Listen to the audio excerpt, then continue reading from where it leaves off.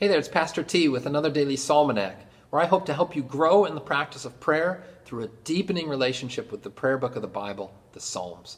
And today we are reading, reflecting upon, and praying back to the Lord, Psalm 32. I invite you to follow along in your own Bible at home or to listen as I read. Blessed is the one whose transgression is forgiven, whose sin is covered. Blessed is the man against whom the Lord counts no iniquity, and in whose spirit there is no deceit. For when I kept silent, my bones wasted away through my groaning all day long. For day and night your hand was heavy upon me. My strength was dried up as by the heat of summer. I acknowledged my sin to you, and I did not cover my iniquity. I said, I will confess my transgressions to the Lord, and you forgave the iniquity of my sin. Therefore, let everyone who is godly offer prayer to you at a time when you may be found. Surely in the rush of great waters they shall not reach him. You are a hiding place for me.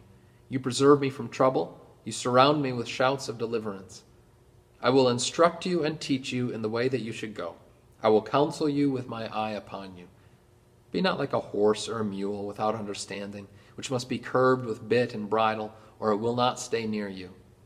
Many are the sorrows of the wicked, but steadfast love surrounds the one who trusts in the Lord.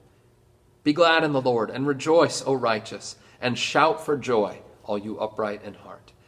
Glory be to the Father, and to the Son, and to the Holy Spirit, as it was in the beginning, is now, and will be forever. Amen. Psalm 32 is another of what are sometimes called the penitential psalms, along with Psalm 6, Psalm 38, Psalm 51, and others. And the penitential psalms are especially focused on confessing sin and asking for the Lord's forgiveness. And Psalm 32, I'll just tell you, if at the end of this daily Psalmanac series I do a top 10, Psalm 32 has to be in my top 10 among the favorite psalms. And why is that? Well, a couple of reasons. First of all, it's such a wonderful prayer of confession to the Lord. When you're groping for those words, what to say, when you have some sin that's hanging over you like a dark cloud, or indeed as in the words of the psalm, it's feeling like your body, your strength is dried up as by the heat of summer. And isn't it interesting how it points out how the failure to confess, the way that when sin is weighing on our hearts, it can have physical manifestations even. It can add to our anxiety and our stress as we fail to unburden ourselves of this weight that we were not meant to carry and that Christ came to bear instead. So you have this powerful prayer of confession to the Lord, but even more than that, the word of absolution. Blessed is the one whose transgression is forgiven, whose sin is covered. When St. Paul was looking for words from the Old Testament, what he would have just thought of as the Scriptures, of course, to convey the good news of forgiveness won through Jesus Christ, the justification by grace that we have in him, where did he turn to?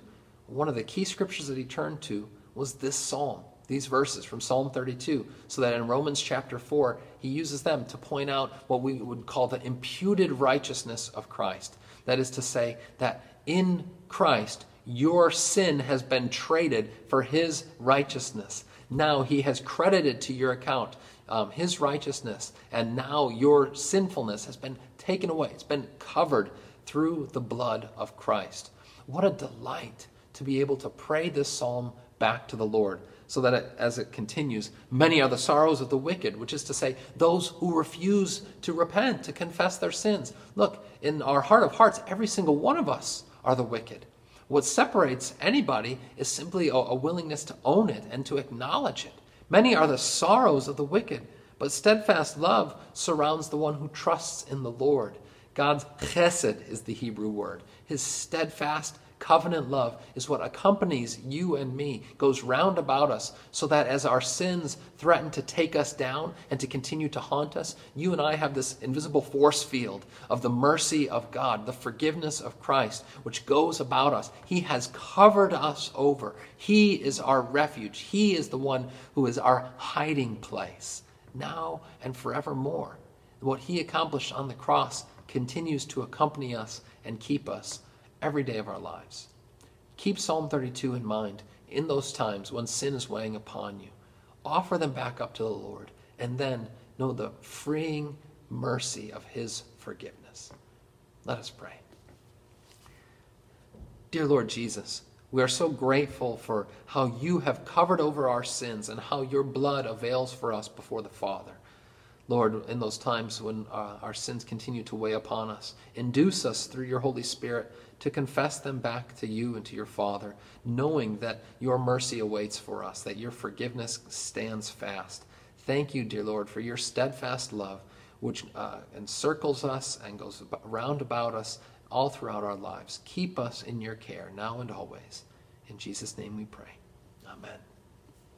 And may you go forth this day knowing that you are accompanied by the mercy of God. Go in his peace.